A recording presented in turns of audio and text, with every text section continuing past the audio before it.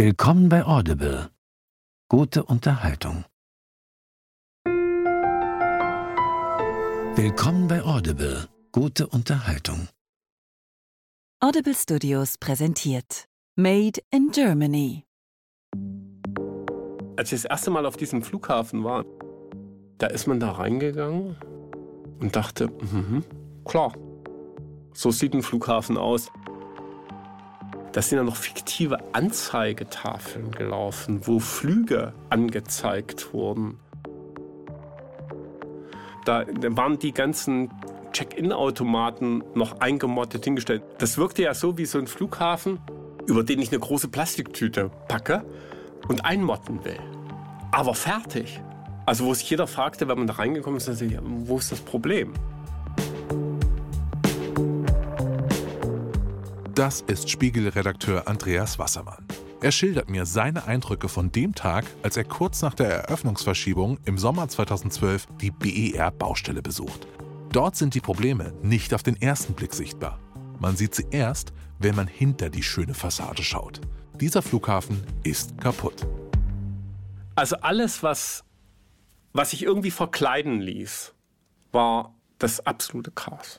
Es sind die banalsten Gesetzmäßigkeiten missachtet worden. Es sind Starkstromkabel neben Schwachstromkabel gelegt worden. Es sind die Träger überlastet worden. Sinnlos Kabel durchgezogen worden. Also nach dem Motto, wenn irgendwie noch 20 Meter Kabel rumlagen, dann mussten die halt irgendwo verbaut werden.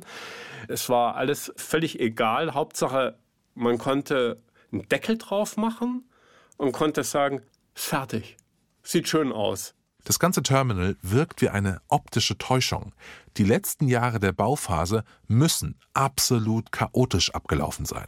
Also man kann sich das vorstellen wie so ein Ameisenhaufen, wo alle durcheinander liegen, aber im Gegensatz zu Ameisen findet dort strukturiert gar nichts statt, sondern die einen laufen in die Richtung, die anderen in die einen tragen irgendwie kleine Zweige durch die Gegend, die anderen räumen die Zweige wieder ab, die dritten unterhöhlen den Ameisenhaufen, die nächsten bauen eigentlich in den nächsten Ameisenhaufen irgendwo anders. Also es ist eine völlig wilde und unstrukturierte Art, die immer nur davon getrieben ist, es gibt einen Eröffnungstermin, der muss eingehalten werden. Wände wurden eingezogen, wo keine Wände hingehören. Kabeltrassen überlastet, Rohre verlegt, die offen vor einer Wand enden. Die Flughafengesellschaft ist der offizielle Bauherr und hat komplett die Kontrolle verloren.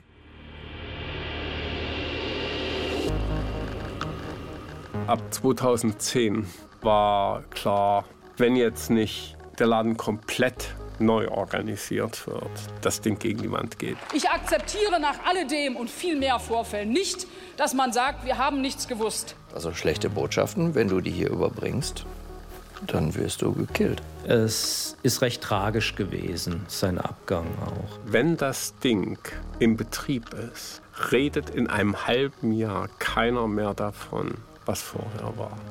Dahinter steckt, dass der Steuerzahler nicht weiß, wie viel er am Ende auf allen 3 Ebenen, in Berlin, in Brandenburg und im Bund, zustrecken muss für eklatantes Missmanagement.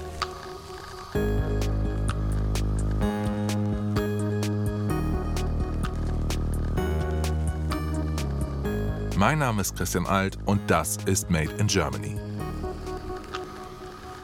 Seit Anfang der 90er plant Berlin den modernsten Flughafen Europas. Einen Flughafen, der erst 30 Jahre später eröffnet werden soll. Mittlerweile ein Milliardengrab, bezahlt von Steuergeldern. Ich will herausfinden, was am BER passiert ist. Und vor allem will ich wissen, wie konnten die Verantwortlichen damit durchkommen.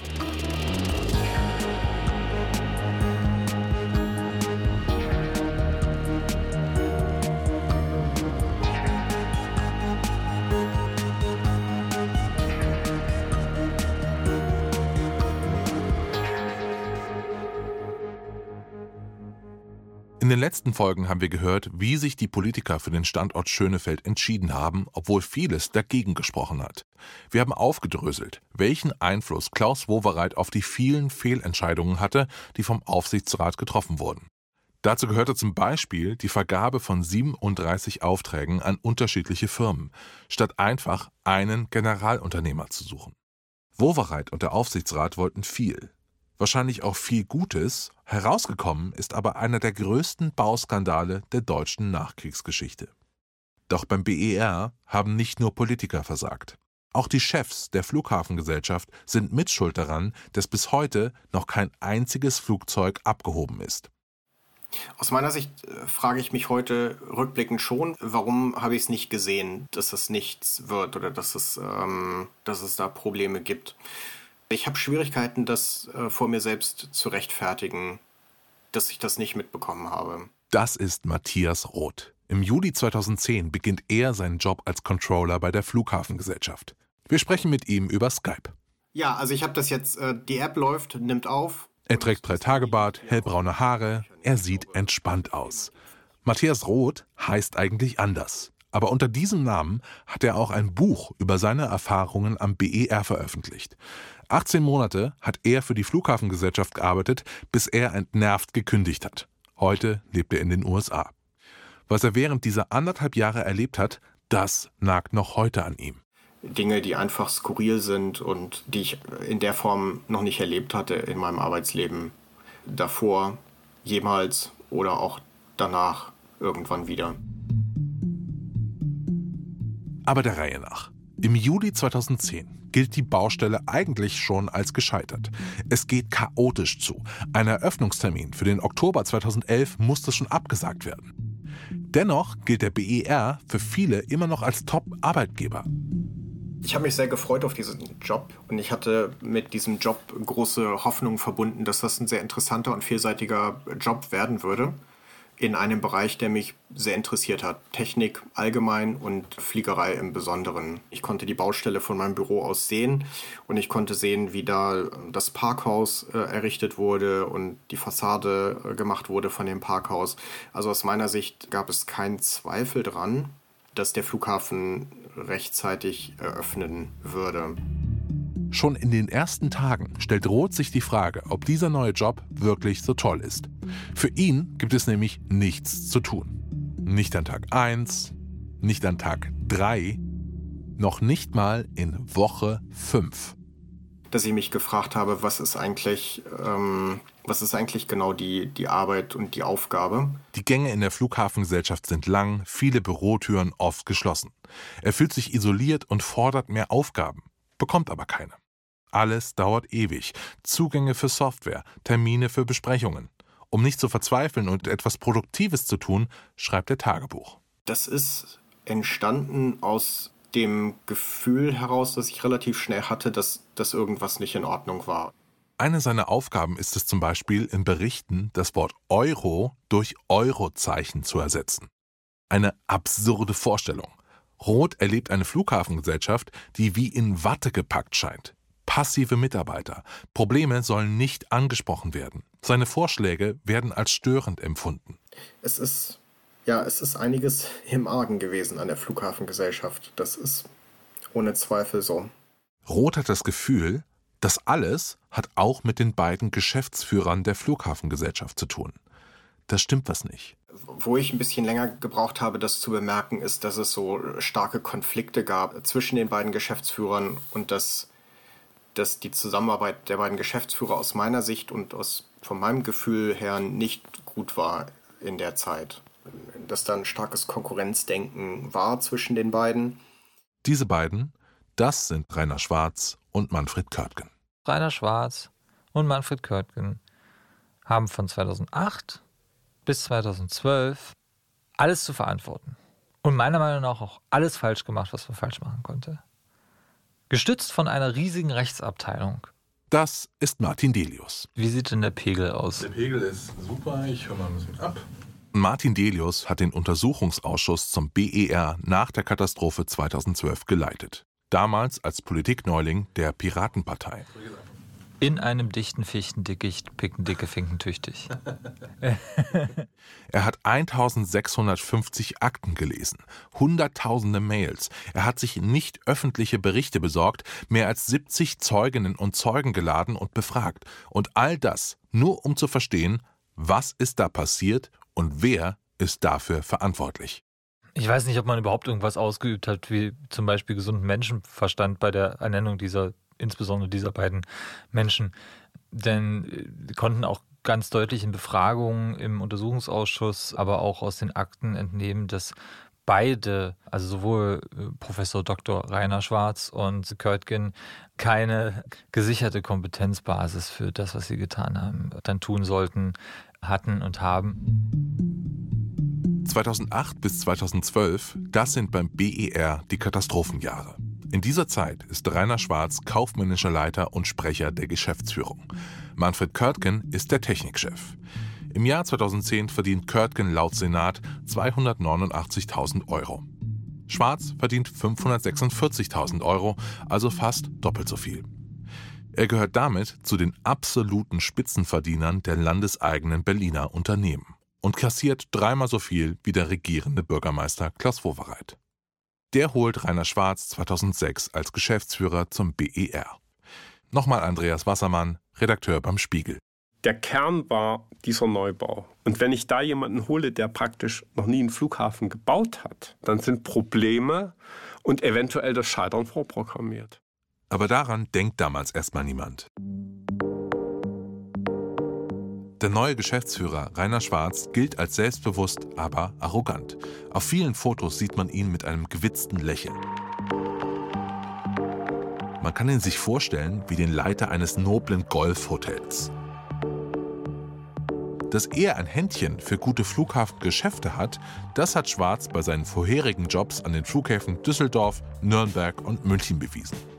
Betonung liegt auf Flughafengeschäfte, denn mit dem Bau eines Flughafens hatte Schwarz vor dem BER noch nie etwas zu tun. Der Flughafenplaner Dieter Vornbach-da Costa hat Rainer Schwarz mal in einer Abteilungsleitersitzung am Flughafen Düsseldorf erlebt. Und da hat Schwarz dann seine Vorstellung über den zukünftigen Flughafen Düsseldorf vorgestellt und gesagt hat, er wolle nicht Geschäftsführer eines Flughafens der zweiten Liga sein, sondern der ersten Liga. Er wolle aus Düsseldorf einen Drehkreuzflughafen machen. Und Drehkreuz war für ihn erste Liga. Und Schwarz ist dann von Düsseldorf nach Berlin als Flughafenchef geholt worden. Und über dieses Ziel, den Großflughafen, hat nach meiner Einschätzung, dem hat Schwarz alles andere untergeordnet. Also ging es um Ego? Ging um Ego und um Prestige. Sein Geschäftsführerkollege Manfred Körtgen wirkt anders, bodenständiger. Ein Techniker, mal mit, mal ohne Schnauzbart. 2008 wird er neuer Technikchef. Mit dem Flughafen erfüllt sich für ihn ein Lebenstraum.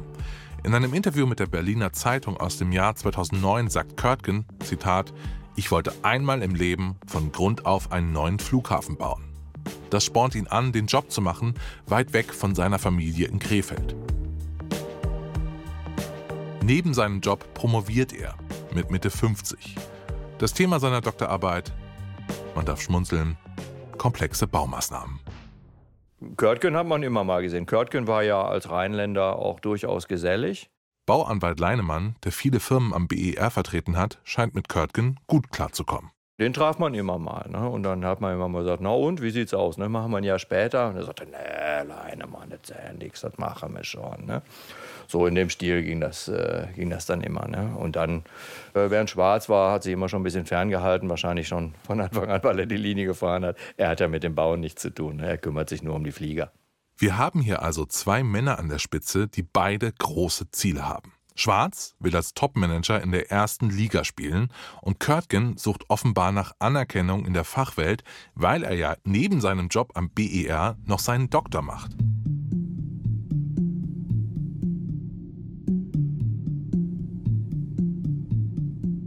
Als die beiden die Geschäftsführung übernehmen, ist die FWB gerade dabei, die Aufträge für die 37 Einzellose zu verteilen und völlig überfordert, diese vielen Firmen zu koordinieren.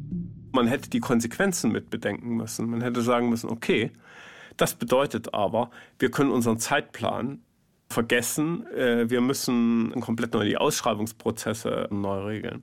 Und wir brauchen eine Abteilung in dieser Flughafengesellschaft, die das kann.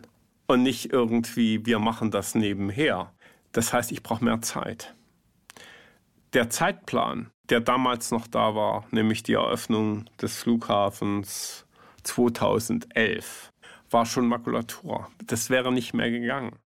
Doch so wird nicht entschieden. Die Zeitpläne werden nicht angepasst. Ende Oktober 2011 soll eröffnet werden und daran ist nichts zu rütteln. Man kann sich das alles sehr hektisch vorstellen. Die FBB, also die Berliner Flughafengesellschaft, hängt im Zeitplan und muss auch noch die vielen Baufirmen koordinieren. Und genau in dieser Phase bürdet sich die FBB selbst noch mehr Probleme auf, nämlich indem sie den Flughafen immer wieder verändert und erweitert. Der eine Grund dafür ist das Geld. Man fürchtet, dass dieser Flughafen nicht profitabel genug ist. Der Star-Architekt Meinhard von Gerkan hat sich für den BER einen Flughafen erträumt, bei dem Passagiere schnellstmöglich zu ihrem Flug kommen und nicht durch Verkaufsflächen gestört werden. In seinem Buch Blackbox BER schreibt er, Zitat, Warum soll ich von Hamburg nach Shanghai 2 Flaschen überteuerten Whisky wie ein Penner in einer Plastiktüte mitschleppen oder nach Hamburg zurückgekehrt noch eine neue Unterhose oder ein paar Skisocken erwerben, um diese als Mitbringsel in die Tasche zu stopfen? Kurz, die ursprünglichen Pläne haben also kaum Verkaufsflächen, aber genau die braucht der BER, um Profit zu machen. Manche sagen, ein Flughafen ist heutzutage nur noch ein Shoppingcenter mit angeschlossenem Flugbetrieb. Diese Erweiterung ist aus Sicht der Flughafengesellschaft also erstmal nachvollziehbar. Also wurde die ursprünglich relativ knapp bemessene Geschichte komplett umgeplant. Das war die erste große Änderung, die natürlich einfach Folgegeschichten hat. Es ging auf Kosten des Check-ins. Damit war klar, dass in dem Main Pier gar nicht mehr genug Raum ist und der natürlich auch wieder neu geplant werden musste. Und ja, und dann gab es halt so Wünsche. Der zweite Grund für die ständigen Erweiterungen ist die große Nachfrage. Berlin boomt. Die Fluggastprognosen sagen, der Flughafen wird dem Ansturm aus aller Welt nicht standhalten. Also beschließt die Flughafengesellschaft, dass sie mehr Piers brauchen, damit mehr Flugzeuge landen können. Insgesamt wird das Terminal um 90.000 Quadratmeter erweitert. Das heißt, es wird um ein Drittel größer. Bei einem Kuchen ist es was Schönes, bei einem Flughafen kaum vorstellbar. Und dann wird tatsächlich angefangen zu bauen, obwohl viele der gewünschten Änderungen noch gar nicht fertig geplant sind. Schwarz hat sich ja selbst damit gelobt. 2010 habe ich im Landtag im Ausschuss neben ihm gesessen und bin vom Hocker gefallen. Als er, die waren damals noch im Bau, gesagt hat, wir sind der erfolgreichste Flughafen in Deutschland. Wir müssen unseren Flughafen schon vor der Inbetriebnahme erweitern. Das sagt der Flughafenplaner Dieter Faulenbach-da Costa. Das ist eigentlich eine Aussage für mich als Fachplaner, da ist alles falsch gelaufen. Wenn einer vor der Eröffnung sagt, ich muss einen Flughafen, muss das Gebäude erweitern, dann hat er in der Planung grundsätzliche, oder ich muss sogar sagen, Anfängerfehler gemacht. Es ist ein eindeutiger Hinweis damit. Ich habe nur nicht den Schwarz angehört. Der Schwarz, das darf nicht wahr sein, was Sie da sagen. Ja doch, wir sind sehr erfolgreich, wir haben und rasendes Wachstum. Ich sage, wenn Sie richtig geplant hätten, können Sie auch das Wachstum aufnehmen, das jetzt da wäre. Sie müssen nur richtig planen. Aber im Betrieb erweitern ist tödlich. Sie werden nie fertig und die Kontrolle über die Kosten verlieren Sie. Ich frage mich oft, wieso hat dann niemand Stopp gesagt? Also sowas wie, hey, mach mal langsam, so funktioniert das nicht, so können wir nicht weitermachen. Und ja, bei der Recherche stellt sich raus, diese Leute gibt es, aber was die Chefs Schwarz und Körtgen zu dieser Zeit am wenigsten hören wollen, sind Warnungen. Auf Kritik reagieren die Chefs wohl nach dem Motto, es wird doch ein toller Flughafen, jetzt nerv ihn nicht mit deinen Details rum.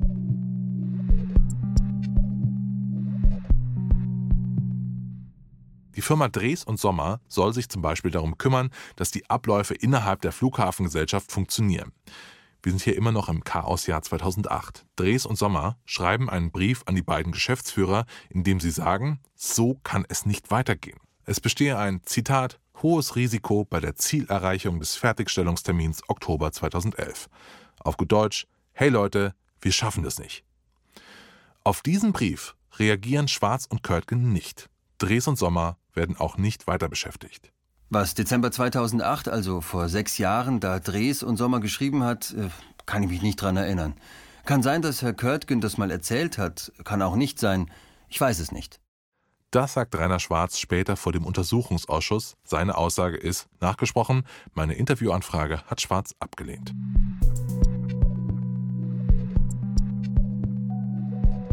Mir zeigt seine Reaktion, wie am BER mit Problemen umgegangen wird. Denn so kommt man am BER durch, wenn man Mist gebaut hat. Im Zweifel war es immer jemand anders. Und es ist bei weitem nicht die einzige Warnung ihrer Mitarbeiter, die die beiden Geschäftsführer ignorieren. Im Februar 2010 versuchen die Architekten, die gleichzeitig als Generalplaner die komplette Baustelle im Blick haben sollen, einen Termin bei Manfred Körtgen zu bekommen. Sie haben es eilig, denn auch sie wollen ihn warnen, der Eröffnungstermin steht auf der Kippe. Außerdem fordern sie einen Änderungsstopp. Es solle endlich Ruhe auf der Baustelle einkehren. Aber die Architekten bekommen keinen Termin bei Körtgen. In ihrer Verzweiflung versuchen sie es beim zweiten Geschäftsführer, also Rainer Schwarz, und schreiben ihm in einem Brief, es sei fraglich, Zitat, ob das primäre Projektziel der Flughafeneröffnung am 30. Oktober 2011 unter den derzeitigen Planungsbedingungen noch erreicht werden kann. Auch hier wieder auf gut Deutsch, Leute, Warnung, wir schaffen das nicht. Das ist der Moment, in dem Rainer Schwarz hätte handeln und den Architekten zuhören können. Doch Schwarz schiebt das Problem mit einem Brief von seinem Schreibtisch. Zitat: Wie Ihnen sicherlich bekannt sein dürfte, ist mein Kollege Herr Körtgen primär für Planung und Bau BBI zuständig. Insoweit ist für mich Ihre Vorgehensweise unter Umgehung des zuständigen Ressortgeschäftsführers schwer nachvollziehbar. 2010 wird dann von Geschäftsführung und Aufsichtsrat ein Änderungsstopp beschlossen. Doch der Hauptinitiator von Änderungswünschen ist Herr Schwarz gewesen. Er hat gesagt, wir brauchen mehr Flächen für Läden, wir brauchen mehr Lounges. Das muss Air Berlin haben, sonst gehen die nicht in Betrieb. Jetzt habe ich gesagt, da hätten sie früher kommen müssen. Ja, das geht nicht, unser Hauptkunde, 33% Marktanteil und so weiter. Also da kam die Hauptinitiative dann her, zu sagen, nein, wir brauchen das. Das sagt Manfred Körtgen vor dem Untersuchungsausschuss. Auch seine Stimme haben wir nachgesprochen. Auf unsere Interviewanfrage hat Manfred Körtgen nicht reagiert. Rainer Schwarz ist also der Erste, der seinen eigenen Beschluss ignoriert. In seiner Befragung im Untersuchungsausschuss sagt er später, er habe den Änderungsstopp sehr ernst genommen. Allerdings sei es normal, dass man das zulässt. Es sei denn, die Techniker sagen, es geht nicht. Aber ich kann Ihnen hier ellenweise vorlesen, wer alles gesagt hat, es geht. Die sollten sich gegenseitig kontrollieren. Nach eigenen Aussagen haben sie das nie gemacht, im Untersuchungsausschuss. Die beiden Männer konnten machen, was sie wollten. Erzählt Martin Delius, der Schwarz damals befragt hat. Niemand sagt damals Stopp. Der Aufsichtsrat winkt die Planänderungen einfach durch. 500 Änderungen seien zwischen 2008 und 2011 auf die Architekten eingeprasselt. Das schreibt der Architekt Meinhard von Gerkan in seinem Buch über den BER. Zitat: So etwas Schlimmes wie hier ist mir in 40 Jahren noch nicht passiert. Die Chefs seien dialogresistent gewesen. Änderungswünsche seien nicht vorgetragen, sondern angeordnet worden. Aber auch die Architekten stoppen das Chaos nicht. Neben der Ausführungsplanung sind sie dafür zuständig, den Bau zu überwachen. Und damit sind sie völlig überfordert. Nochmal Bauanwalt Ralf Leinemann. Und jetzt hatten also diese armen Planer nicht nur einen Zeitplan zu erfüllen, der von vornherein nicht einzuhalten war, sondern dann kamen auch noch Änderungen der Planung, die sie sowieso schon hatten. Und das hat sich eben durch das ganze Projekt durchgezogen, dass die Planung einfach nicht hinterhergekommen ist. Dass die Firmen eine Decke betonieren wollten, aber die Planung war noch gar nicht da. Ne? Und dann hat er gesagt, ja, dann nimm noch mal so die alten Pläne von der Decke da drunter oder solche Geschichten. Ne? Dann hat man das gemacht, hinterher kamen dann die freigegebenen Pläne, musste man es wieder ändern. Da mussten wieder Veränderungen vorgenommen werden, alles mögliche. Also solche Themen sind die ganze Zeit da durchgegangen und um 8, 9, 10 Monate hing die Planung hinterher. Der Planungsverzug hat sich auch immer weiter fortgeschrieben. Ne?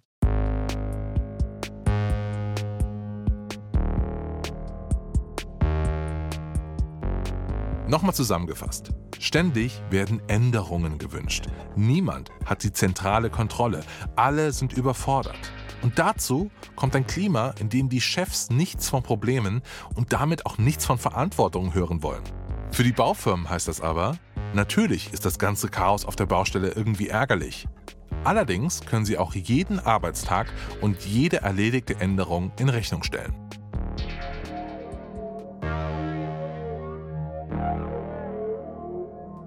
Und dann ist ab 2010 gesagt worden, jetzt geht es nur noch um Fertigstellen und nicht mehr um die Qualität dessen, was eingebaut wurde. Und die haben dann richtig Geld mitgescheffelt. Das haben die Baufirmen ausgenutzt. Das sagt der Flughafenplaner Dieter Faulenbach da Costa. Aus dem großen Traum, den Flughafen aus eigener Hand zu stemmen und auf einen Generalunternehmer zu verzichten, wird ein totales Desaster. Es entstehen sogenannte weiße Räume, die nicht an den Brandschutz angeschlossen sind.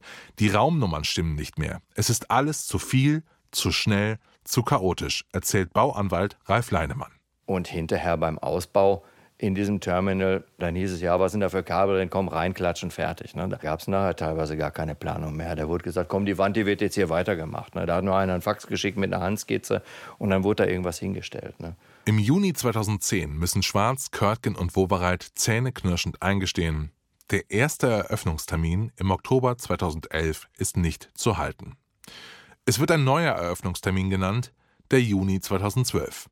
Was ich mich die ganze Zeit frage, haben Schwarz, Körtgen und Wowereit geahnt, wie knapp das ist? Haben sie gedacht, sie kommen damit durch? Andreas Wassermann vom Spiegel sieht das ähnlich.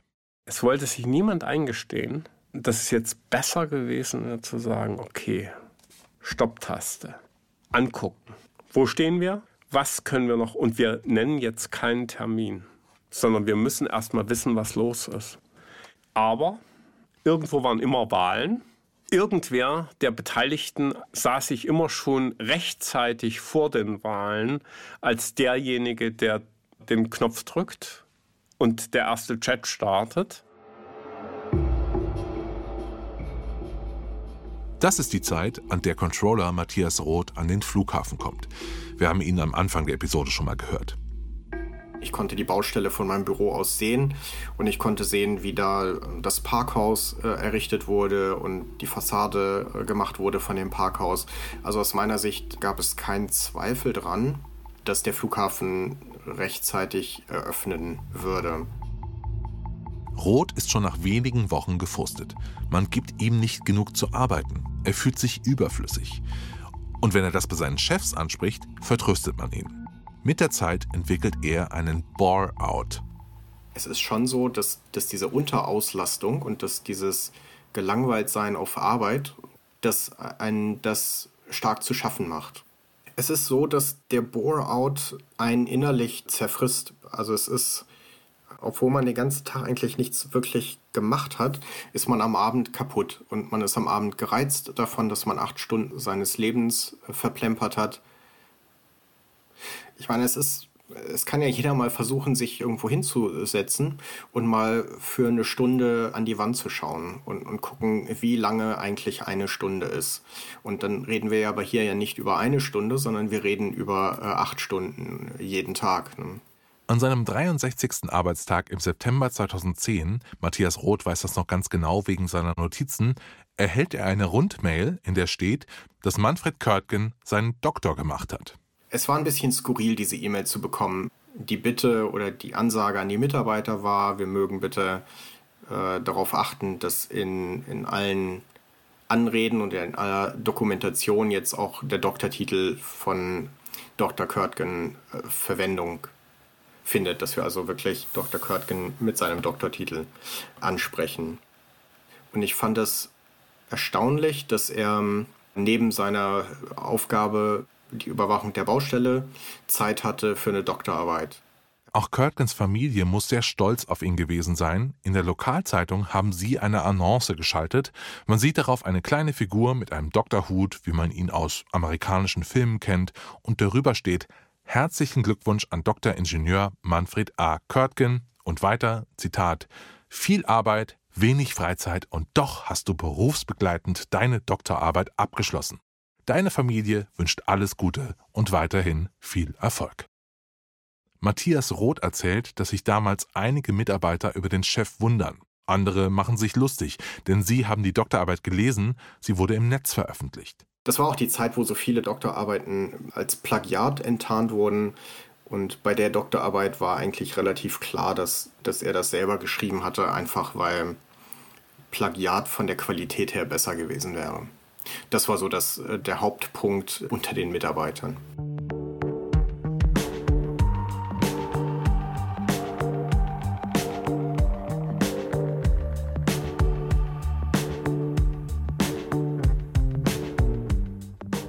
Nach ein paar Monaten darf der Controller Matthias Roth endlich eine richtige Aufgabe übernehmen. Für den BER soll er Risikoeinschätzungen anfertigen. Naturkatastrophen, Entwicklungsprognosen von Benzinpreisen, drohende Insolvenzen soll er in Berichten erfassen, die dann dem Aufsichtsrat vorgelegt werden. Dazu hat er einen Termin mit Rainer Schwarz im April 2011. Und im Endeffekt war der Termin dazu da, die Risiken mit ihm durchzusprechen und zu gucken, was für Fragen er da hatte. Roth will einen neuen Punkt vorstellen, eine mögliche Pleite von Air Berlin, einem der wichtigsten Kunden der Flughafengesellschaft. Die Air Berlin war seinerzeit auch schon häufiger in den Schlagzeilen für Liquiditätsengpässe und für Probleme. Insofern war das nicht abwegig, dass das Risiko bestand, dass die Air Berlin pleite geht.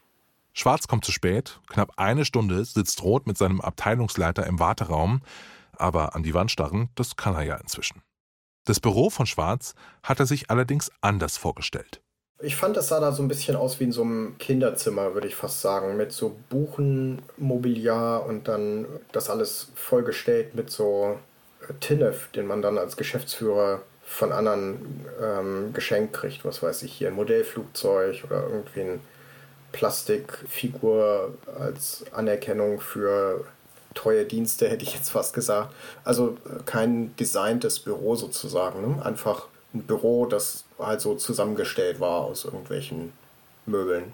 Sie sprechen Roths Bericht durch und dann kommt der Punkt Air Berlin. Ja, und das Risiko wollte er in dem Bericht auf keinen Fall drin haben. Da hat er sich mit Händen und Füßen gegen gesträubt und er hat es dann halt blockiert. Laut Roth sagt Schwarz danach, dass er sich jetzt nicht vor seinen Aufsichtsrat stellt und dem erklärt, dass Air Berlin pleite gehen könnte. Denn der Flughafen werde vor allem für Air Berlin gebaut. Das Unternehmen ist der größte Kunde. Verärgert soll er Roth dann gefragt haben, soll ich das halbe Terminal dann wieder abreißen? Das Risiko von der Air Berlin-Pleite wird aus dem Bericht gestrichen. Roth geht frustriert aus der Sitzung. Er hatte schon davor gehört, dass die Chefs der Flughafengesellschaft nicht gerne von Problemen hören. Das ist auch ein Teil der Kultur, der sehr schwer zu ändern ist. Wenn die Geschäftsführung keine Probleme hören will, dann will auch die Leitungsebene darunter keine Probleme hören. Und dann werden die Mitarbeiter auch keine Probleme berichten. Das sickert so von oben nach unten durch. Und im Endeffekt, wenn erstmal so eine Kultur etabliert ist, dann ist es auch extrem schwierig für den ersten Mitarbeiter zu sagen, okay, hier haben wir ein Problem. 18 Monate lang arbeitet er im Controlling der Flughafengesellschaft. Dann kündigt er. Später schreibt Roth ein Buch über seine Zeit am BER. Der Hauptstadtflughafen, Politik und Missmanagement. Weil ihn bis heute nach eigenen Angaben stört, wie viele Steuergelder beim Bau des Flughafens verschwendet wurden und immer noch verschwendet werden. Der Bauanwalt Ralf Leinemann erzählt über das Klima in der Flughafengesellschaft Ähnliches. Ja, so war das. Also so haben auch unter der Hand Flughafenmitarbeiter, wenn man mit denen überhaupt mal reden konnte und die nicht schon so viel Angst hatten, dass sie sofort verschwanden, wenn die einen von der anderen Seite sahen sozusagen, haben das auch vermittelt und gesagt, also schlechte Botschaften, wenn du die hier überbringst, dann wirst du gekillt. Also das war ein ganz klares Klima dort. So wurde mir das vermittelt, auch von mehreren, die da waren, auch Externe, die da tätig waren, und gesagt, wir können hier keine. Also wenn du das tust, dann gehst du. Es ist schwer für mich zu entscheiden, ob Probleme hier gezielt ignoriert wurden oder ob man es einfach nicht besser wusste. Ich würde ja davon ausgehen, dass Menschen wie Schwarz und Körtgen, die schon mehrfach in Führungspositionen gearbeitet haben, also dass diese Manager wissen, wie man ein Unternehmen und damit auch Mitarbeiter führen soll. Martin Delius aber ist von einer anderen Theorie überzeugt. Angst. Rainer Schwarz und Manfred Körtgen wussten um ihre eigene Unfähigkeit und Inkompetenz, dieses Projekt umzusetzen. Also es gibt Dunning-Kruger. Der Dunning-Kruger-Effekt ist eine psychologische Theorie, die besagt, Menschen, die inkompetent sind, neigen dazu, ihre eigenen Fähigkeiten zu überschätzen. Und das Können anderer wiederum zu unterschätzen. Aber auf so einem Level, glaube ich, ist es nicht möglich, nicht zu merken, dass man unfähig ist. Und die Angst davor, dass die Leute das merken, die treibt einen dann zu solchen völlig wahnwitzigen Manövern. Das ist ja so Transparenz. Und das Transparenz ist für Menschen, die wissen, dass sie inkompetent sind, schwierig zu ertragen. Abzublocken könnte also auch eine Taktik von Schwarz und Körtgen gewesen sein, um später wirklich von nichts gewusst zu haben. So kann man sich auch aus der Verantwortung schleichen. Im April 2012, also kurz vor der dramatischen zweiten Verschiebung mit der Pressekonferenz, erscheint ein Controlling-Bericht. Und darin steht, der Eröffnungstermin sei äußerst kritisch.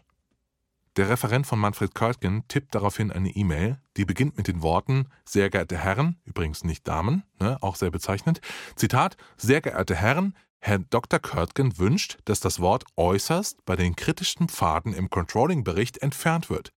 Ich bitte darum, dies entsprechend zu berücksichtigen. Vielen Dank. Bei seiner Aussage von dem Untersuchungsausschuss bestreitet Manfred Körtgen, dass er die Formulierung äußerst habe streichen lassen. Das müsse wohl sein Referent gewesen sein. Wieder jemand anders schuld. Diese E-Mail ist nicht nur für Martin Delius ein weiterer Beweis für die ungesunde Unternehmenskultur, die Schwarz und Körtgen am BER etabliert haben.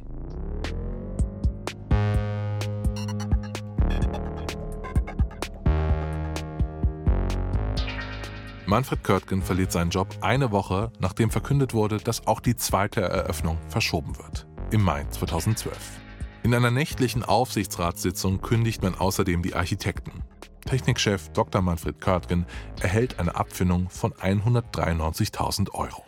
Es ist recht tragisch gewesen, sein Abgang auch. Also er hat sich das sehr, sehr, sehr zu Herzen genommen. Das sagt Rainer Bomber, der als Staatssekretär im Verkehrsministerium damals im Aufsichtsrat des BER saß. Gemeinsam mit Klaus Wowereit hatte er Körtgen über seine Kündigung informiert.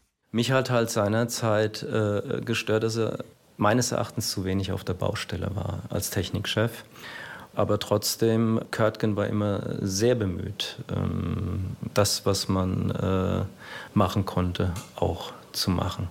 Alleine konnte er es nicht machen. Ja, also Klaus Wowereit dankt Körtgen nach der Kündigung mit den Worten: Körtgen habe eine große Leistung vollbracht, aber, Zitat, er hat aus unserer Sicht auch Probleme, die Dinge rechtzeitig zu erkennen. Na, dann haben sie alle noch gefragt, wie lange bleibt denn der Schwarz noch, ne? Der Bauanwalt Leinemann erzählt uns: Das hat sich dann noch ein bisschen hingezogen, bis man den auch hatte. Weil seine Strategie zuerst aufzugehen schien, nämlich zu sagen, ich hatte mit dem Bau nichts zu tun. Da hat immer der Herr Körtgen an mich berichtet und mir hat er vermittelt, dass alles gut ist. Ne?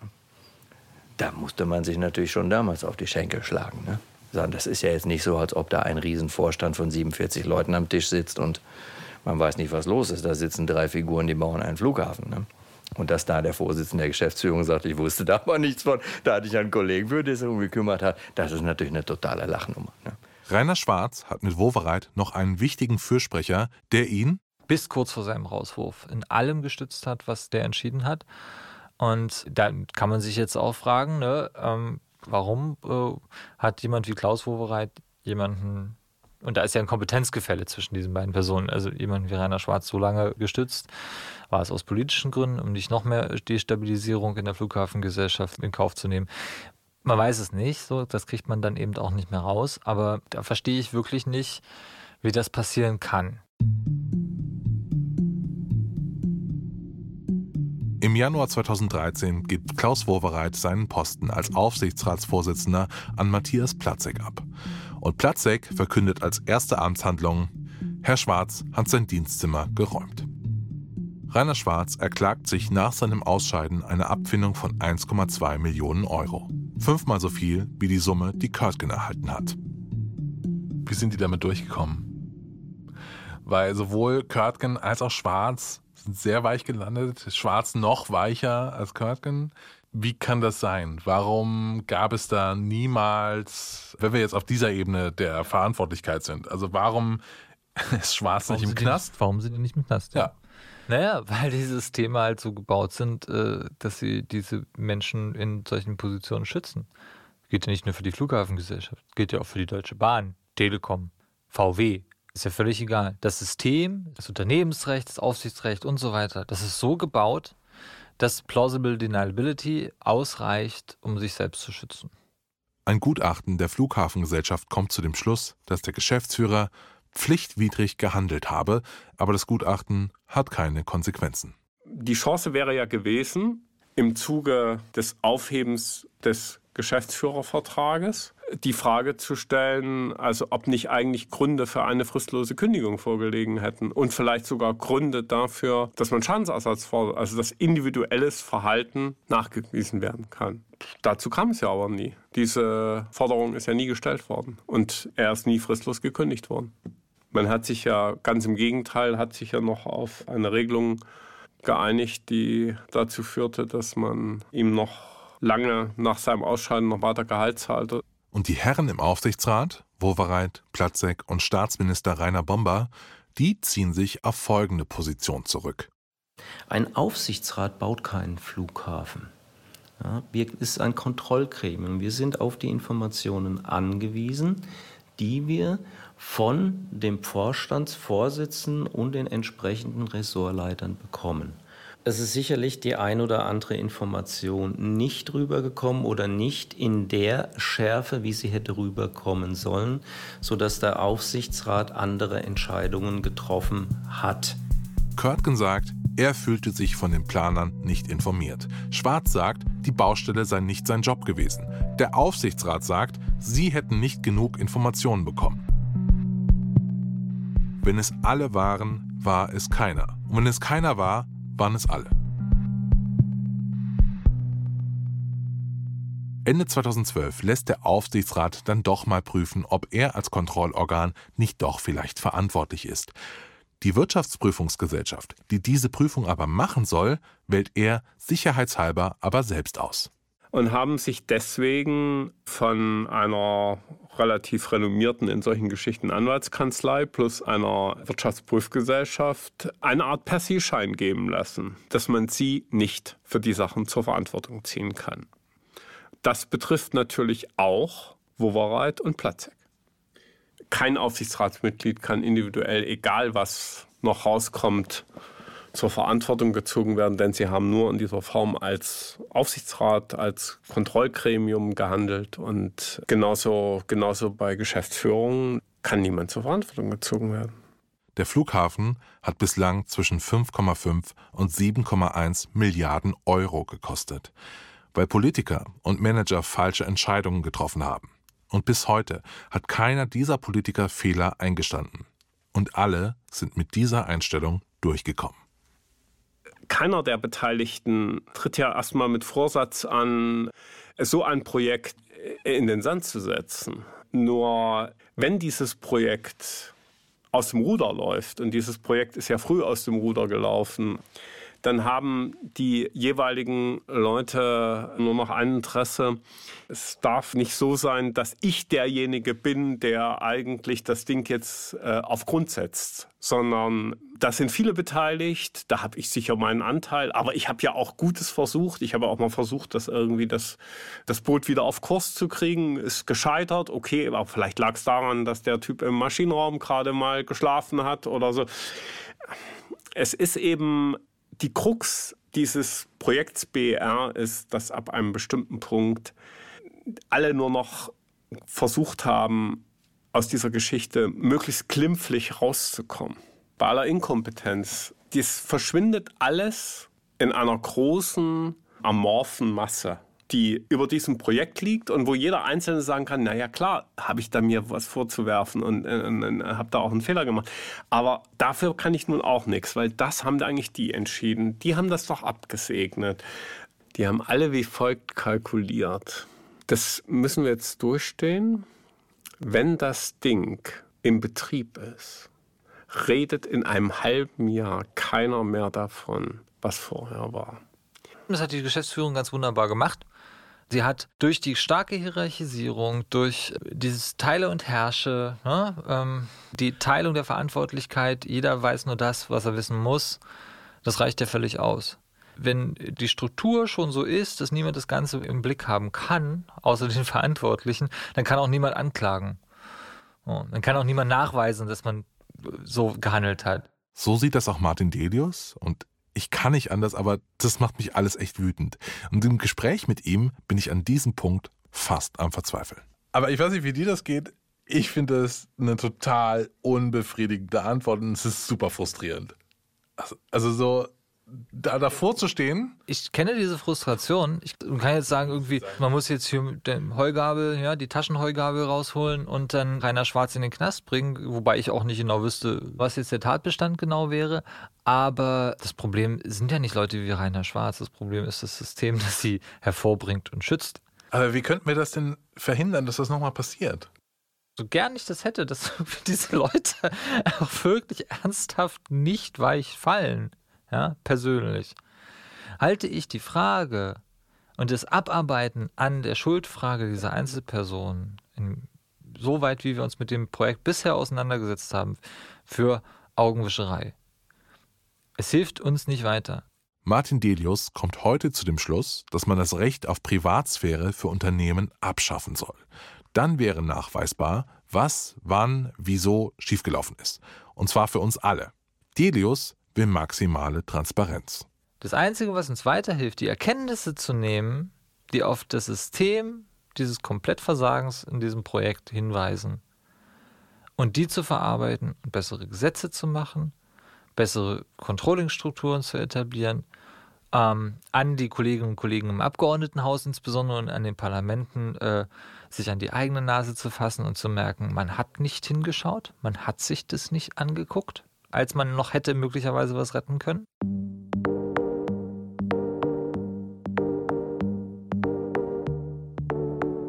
Es ist nicht nur so, dass Ende 2012 alle Aufklärungsversuche scheitern und niemand Verantwortung für das Chaos übernimmt. Nee, es hat scheinbar niemand etwas daraus gelernt. Denn am Flughafen macht man nach dem Rauswurf von Manfred Körtgen und Rainer Schwarz genau so weiter.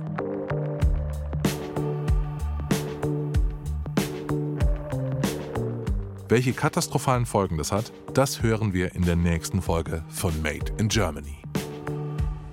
Bis dahin ist es die Geschichte von Hybris, von Managementfehlern, von Wurstigkeit und von Vertuschung. Ab diesem Zeitpunkt kommt zu all diesen Kriterien, die alle weitergeführt werden, das darf man nicht vergessen, kommt aber noch eines dazu. In Kenntnis dessen, dass man die letzten 5, 10 Jahre so agiert hat, handelt man bewusst ganz genauso.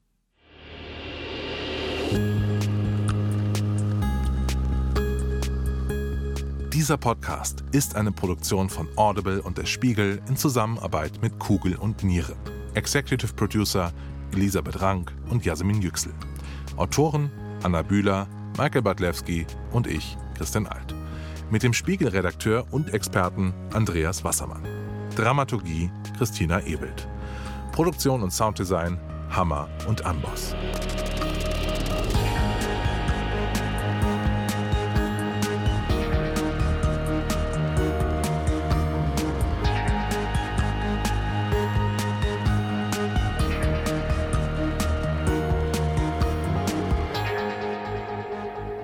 Wir versuchen ja schon eine Weile, Herrn Körtgen zu erreichen, aber das ist ja dann super, dass Sie jetzt da sind, weil dann können wir ihn jetzt einfach gemeinsam anrufen, oder? Habe ich die Nummer noch drauf? Mal gucken. Moment. Kömpel, Kölpi, nee, ich habe ihn nicht mehr drauf. Er ist nicht mehr drauf. Leider nicht mehr. Sie hörten Made in Germany, eine Produktion von Audible Studios. Auf Wiederhören bei Audible.